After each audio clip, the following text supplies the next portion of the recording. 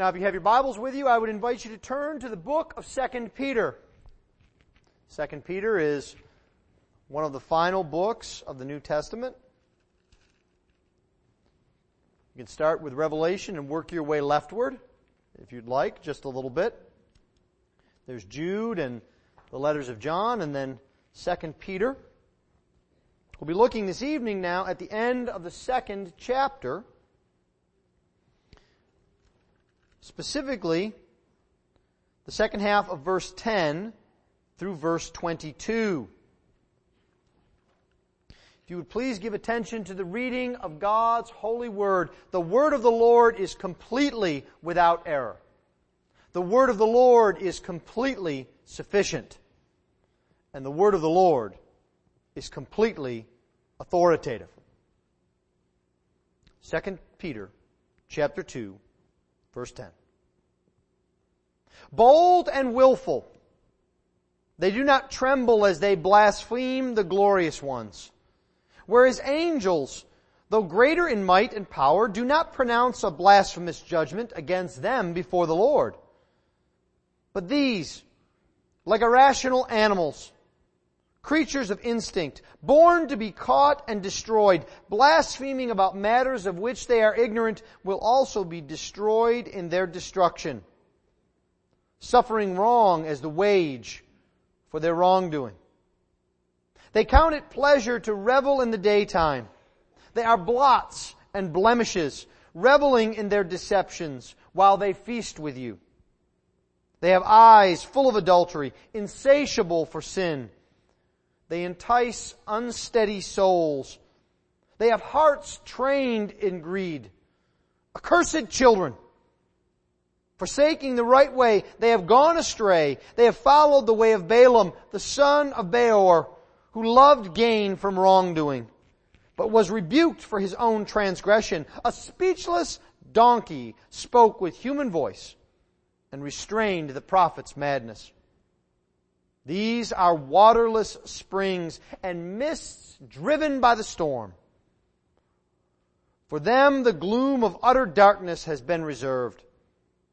They entice by sensual passions of the flesh those who are barely escaping from those who live in error. They promise them freedom, but they themselves are slaves of corruption. For whatever overcomes a person, to that he is enslaved.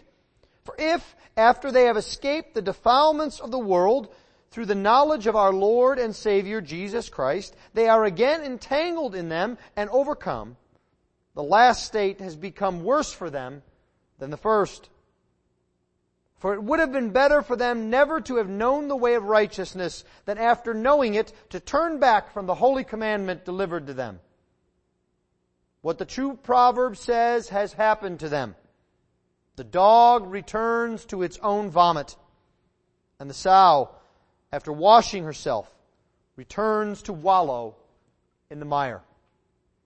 Thus far the reading of God's holy word. Let's pray for His blessing upon it.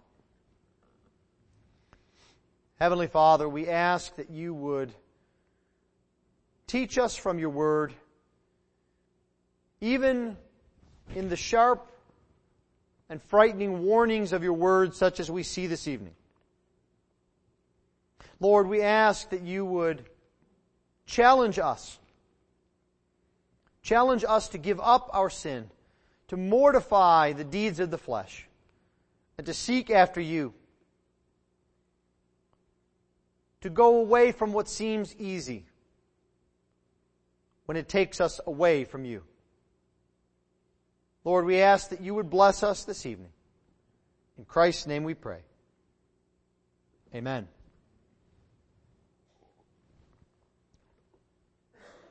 Well, you know it's a saying that I think every parent has said.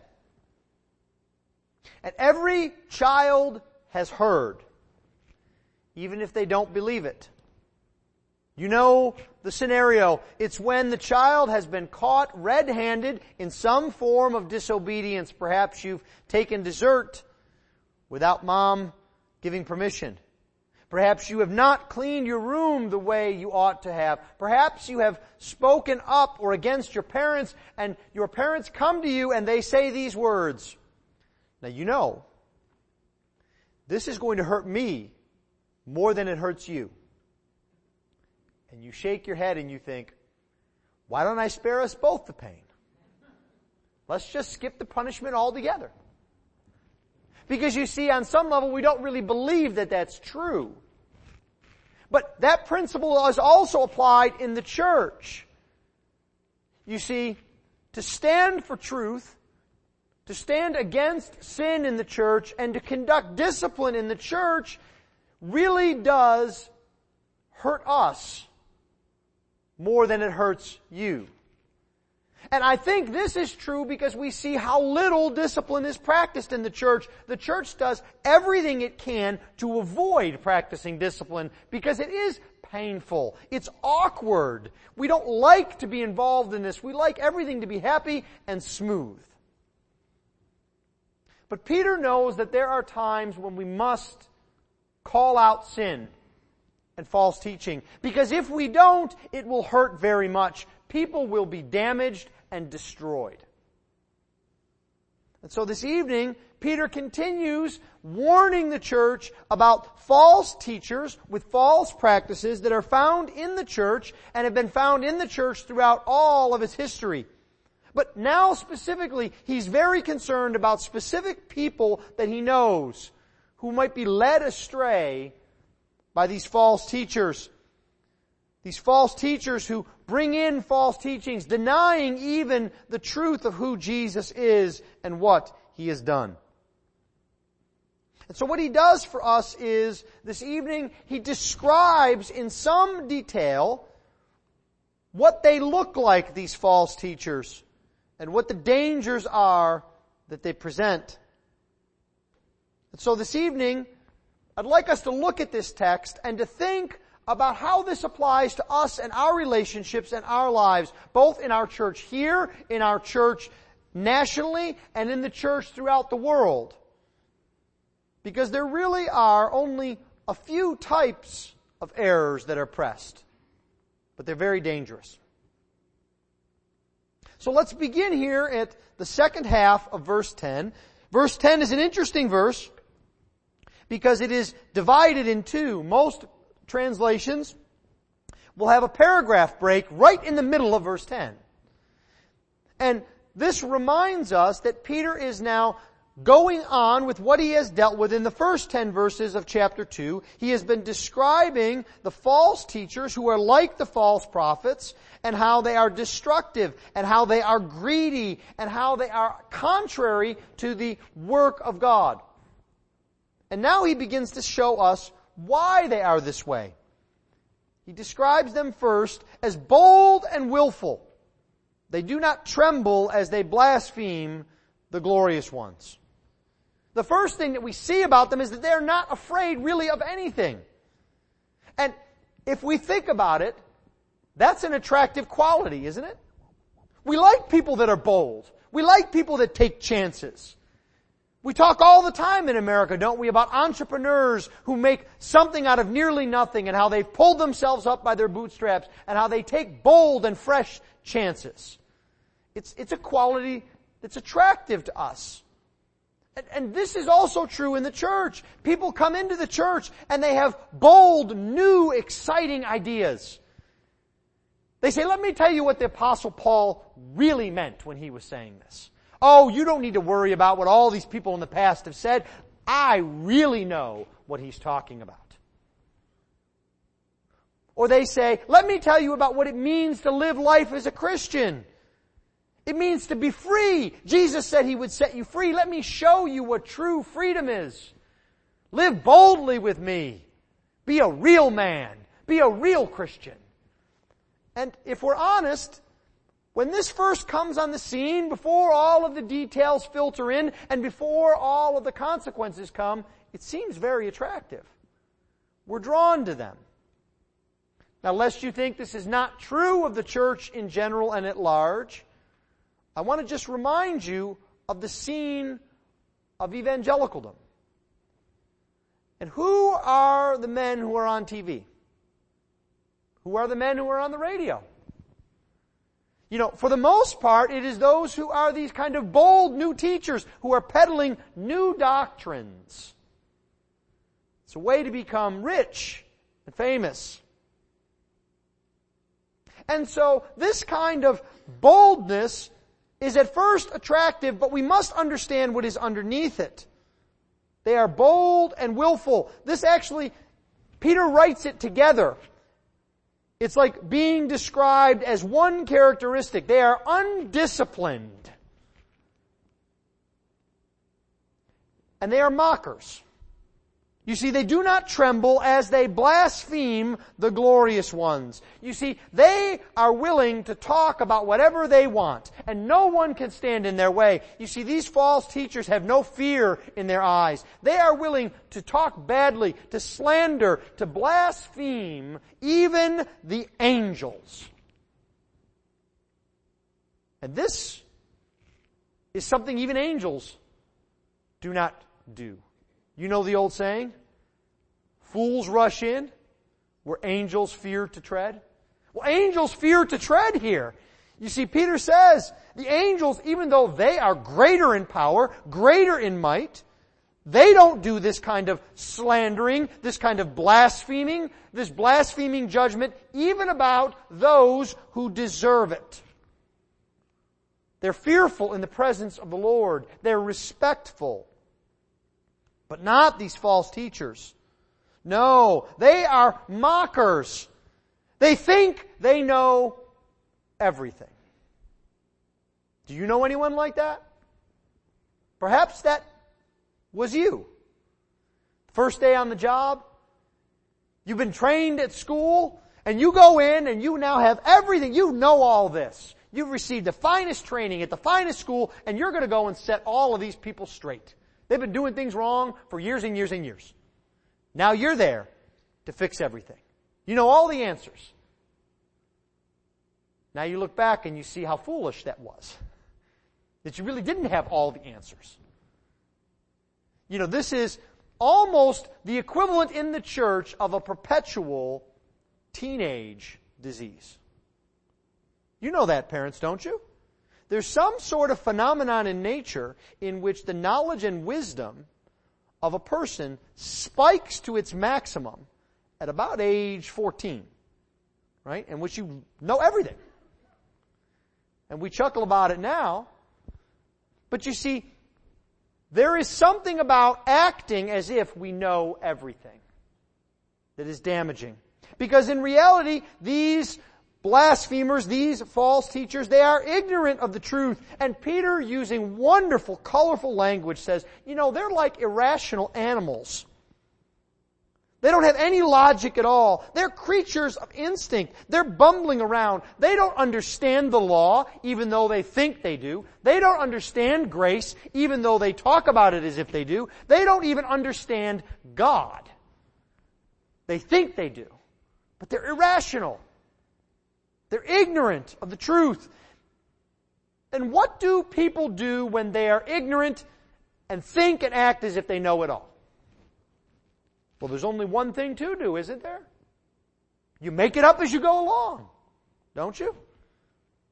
One of my favorite tactics as an attorney, whenever I was involved in a negotiation and trying to deal with an issue that I didn't really know about, there is a trick. You speak with great confidence and certainty. You say, we will do this. This is the way it is. And then you leave yourself an out and you say, but I have to check with my tax guy just to make sure there aren't any bad tax implications. But you speak with real confidence. You do this, don't you? A word from a mom can still the thoughts of all the children. And that's what these false teachers do. They don't know the truth, but they're willing to make it up as they go along. They're willing to affirm anything they want. They're giving freedom of thought. They're talking about matters, Peter says in verse 12, of which they are ignorant. But what they do is they just simply make it up as they go along. And the problem there is when we have this kind of attitude, we actually descend rather than ascending. why Peter says they're like animals. It's not surprising that we see that in the world today, is it? That as much as we push freedom of thought and freedom of action and do whatever you want and there are no constraints, and then we see people acting in society like animals. This is the result of this kind of despising of authority and of thinking we know it all. And as always happens, what we think works itself out into our actions, because you see, these people are not only self-important, not only mockers, but they are also driven to sin.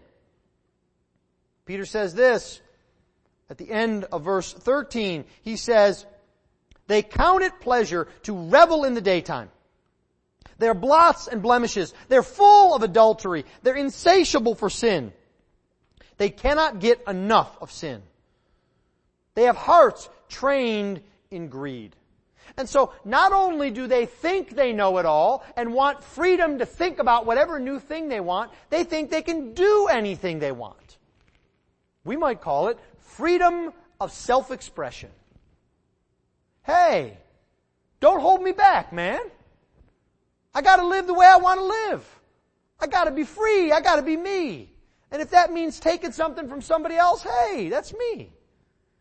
And if that means living a life of sin and debauchery and immorality, you've got to give me space. Isn't that the way our world is today? The only thing that is illegitimate is to actually have standards. Think about all of the things that are glorified in the newspaper, in the movies, in the tabloids, in magazines, that would have been horrifying to even mention 20 years ago. It's as if it's some kind of grand and good thing to commit immorality. We're happy for the stars. We love it when stars live out of wedlock. We love it when they put on display all of their sins.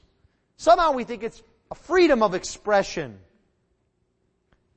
And you see, what happens here is living like that is the exact opposite of what it means to be a Christian. As we live in Jesus Christ, we should be noticed, we should be noticeable, but it should be for our following the Lord.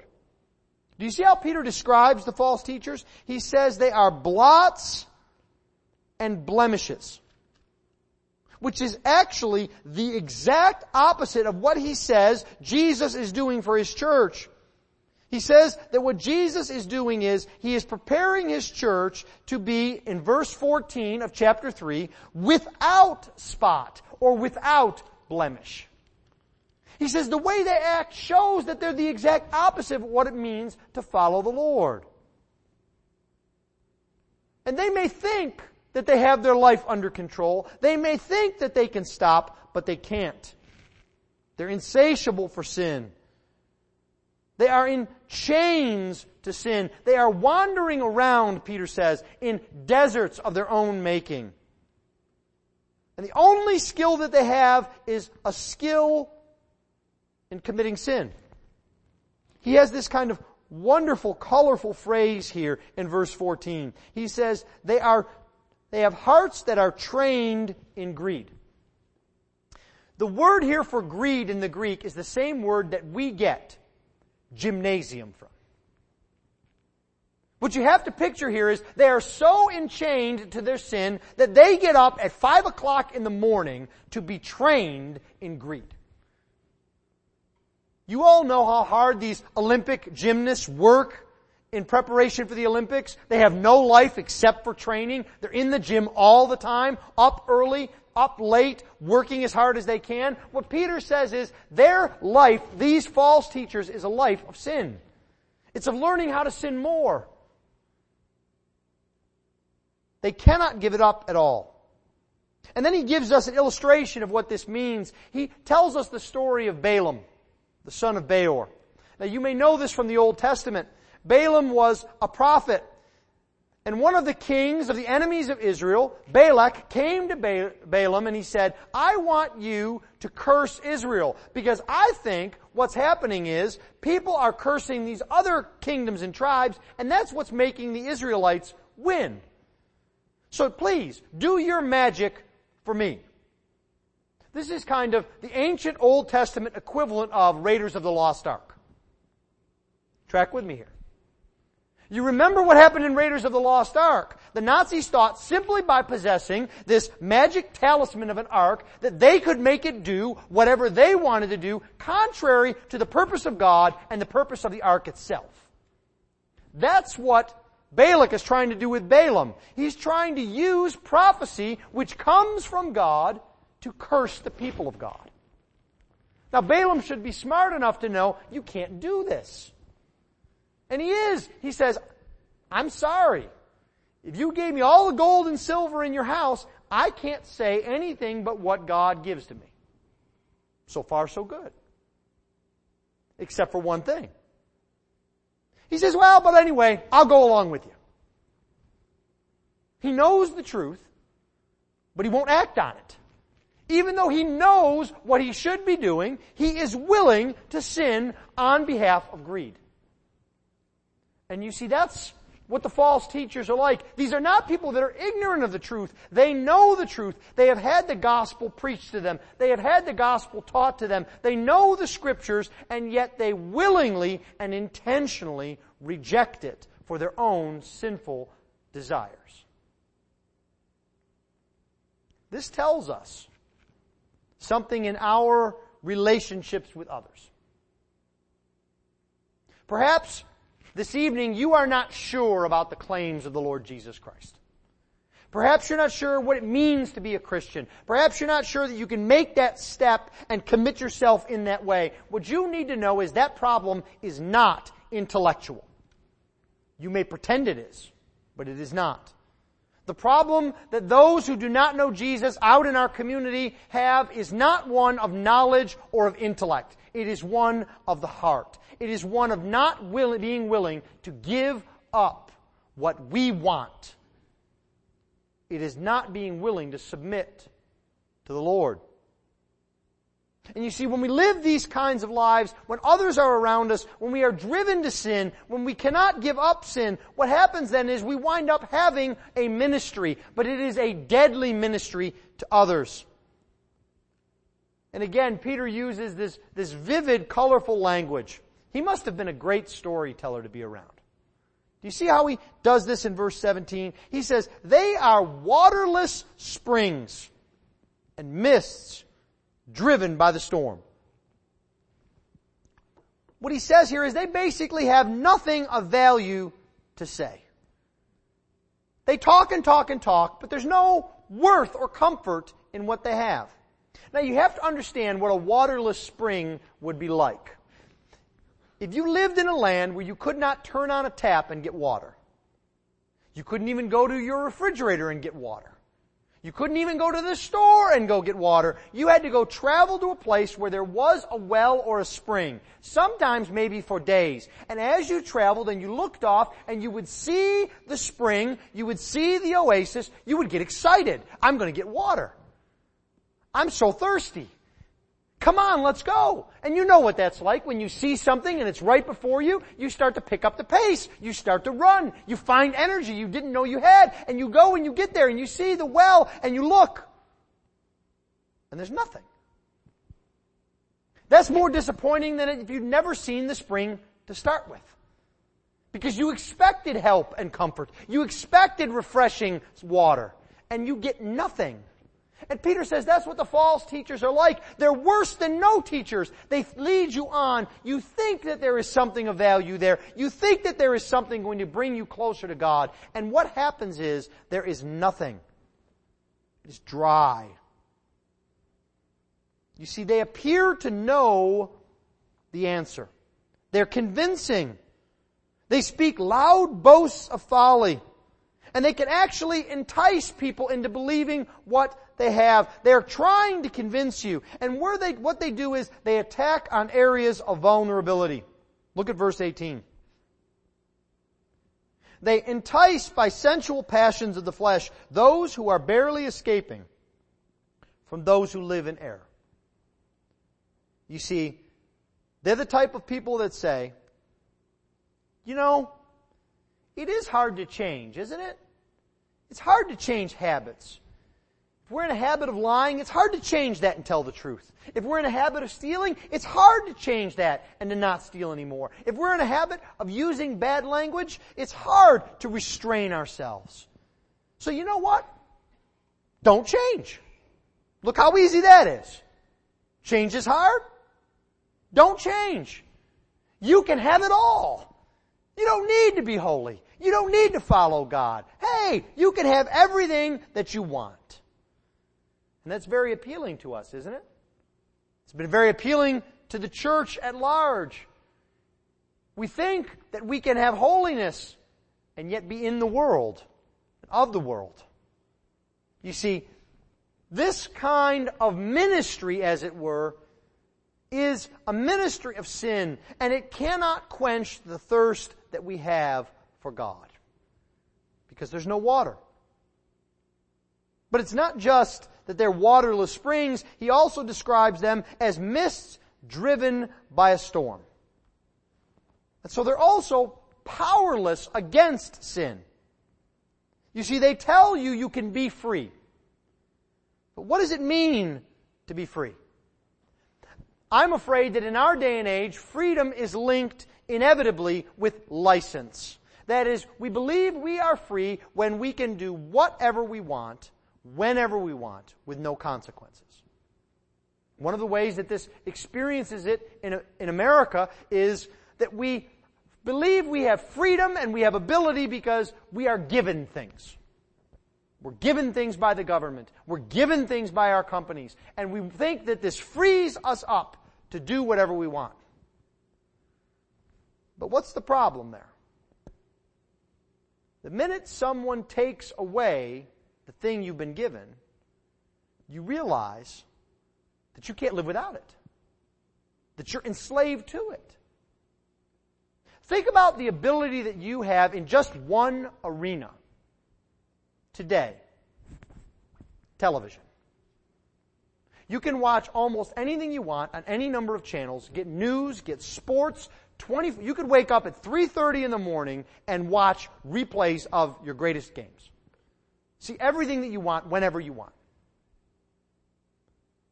That's freedom, right? What happens if it's taken away? What happens when there's a blackout? Are you like most of us? If I can confess, are you like me when power goes out and the internet goes down? Do you know what to do with yourself? Do you wander around and just say things like, I wish the power would come back on. Where's the internet? I can't get on it. You see, we become dependent. How much worse is it, though, when we become dependent on a way and a life of sin? We don't think there are consequences, but the consequences come home because, you see, we are shackled to this kind of destructive sin. And what Peter says is we wind up earning a reward of sin. In verse 20, for if after they have escaped the defilements of the world through the knowledge of our Lord and Savior Jesus Christ, they become entangled again in them and are overcome, the last state is worse than the first. They have willfully turned back from the knowledge of God. Now, we're not talking about people here who are saved and then losing their salvation. We're talking about people who understand and know the claims of the gospel. And if we think about it, it is easier to have hope for someone who has never heard the gospel. Because you say to yourself, I know exactly what their problem is. They don't know. They've never heard. They don't know how grand and glorious Jesus is. They don't know about sin. They don't know about all of the provision that God has given. They don't know the promises of God. If I share it with them, Now think again if there is someone who has known the promises of God, who can quote Scripture to you, who understands the theology, and who has then rejected Jesus. there's far less hope, isn't there? Because they've made a willful, conscious decision to turn away from the truth of God and His Word. How do we persuade them? How do we speak to them? And you see, that's what Peter says. They're in a worse position than those who had never heard. They have shown their true colors. They have shown that they treat the gospel as a joke. And they want no part of it at all. You see, this is important for us to understand. Because the ministry that we have here in Houston, Texas, in 2013, is not that different from the ministry that Peter had in the first century. In every church, there are going to be true and false Christians. And what that means first and foremost for you and for me is we have a duty to examine ourselves to make sure that we are in the faith, to make sure that we truly believe what we say we believe, and that we follow up that belief with action, because that shows that we are committed to it. But there's also an examination that must go on in the body. There is a discipline that must go on. Not as a witch hunt, not to persecute people, but that God might be glorified, that we might warn those who are straying. We might warn those who are going to wells without water. We might warn those who are powerless against the storm and who think they can stand. Because you see, when we do that, that is where we find victories of grace. That is where we see the Lord at work. It's not a fun task. It's not something that we should relish. It shouldn't be something that we enjoy. It's a duty that we have in following God and His Word. So this week, begin with yourself. Examine yourself. Think of areas in your life that need to be carved out because they are contrary to the Word of God. Because they are testifying falsely to others about who God is. Because they are wrong. Because they are leading you astray. And because they promise freedom when all they bring are chains. Seek instead the true one who sets us free. Even the Lord Jesus Christ. Let's pray.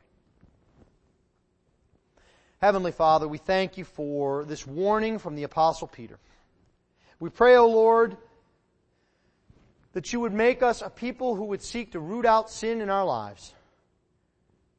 That we would seek to follow after You with all our hearts. That we would seek to be content with knowing that we do not know everything. And that we need to learn at Your feet. This we ask, O Lord, in the name of our elder brother, the Lord Jesus Christ. Amen. If you'd please stand for the Lord's blessing. And now may the grace of the Lord Jesus Christ and the love of God and the fellowship of the Holy Spirit be with you now and forever. Amen.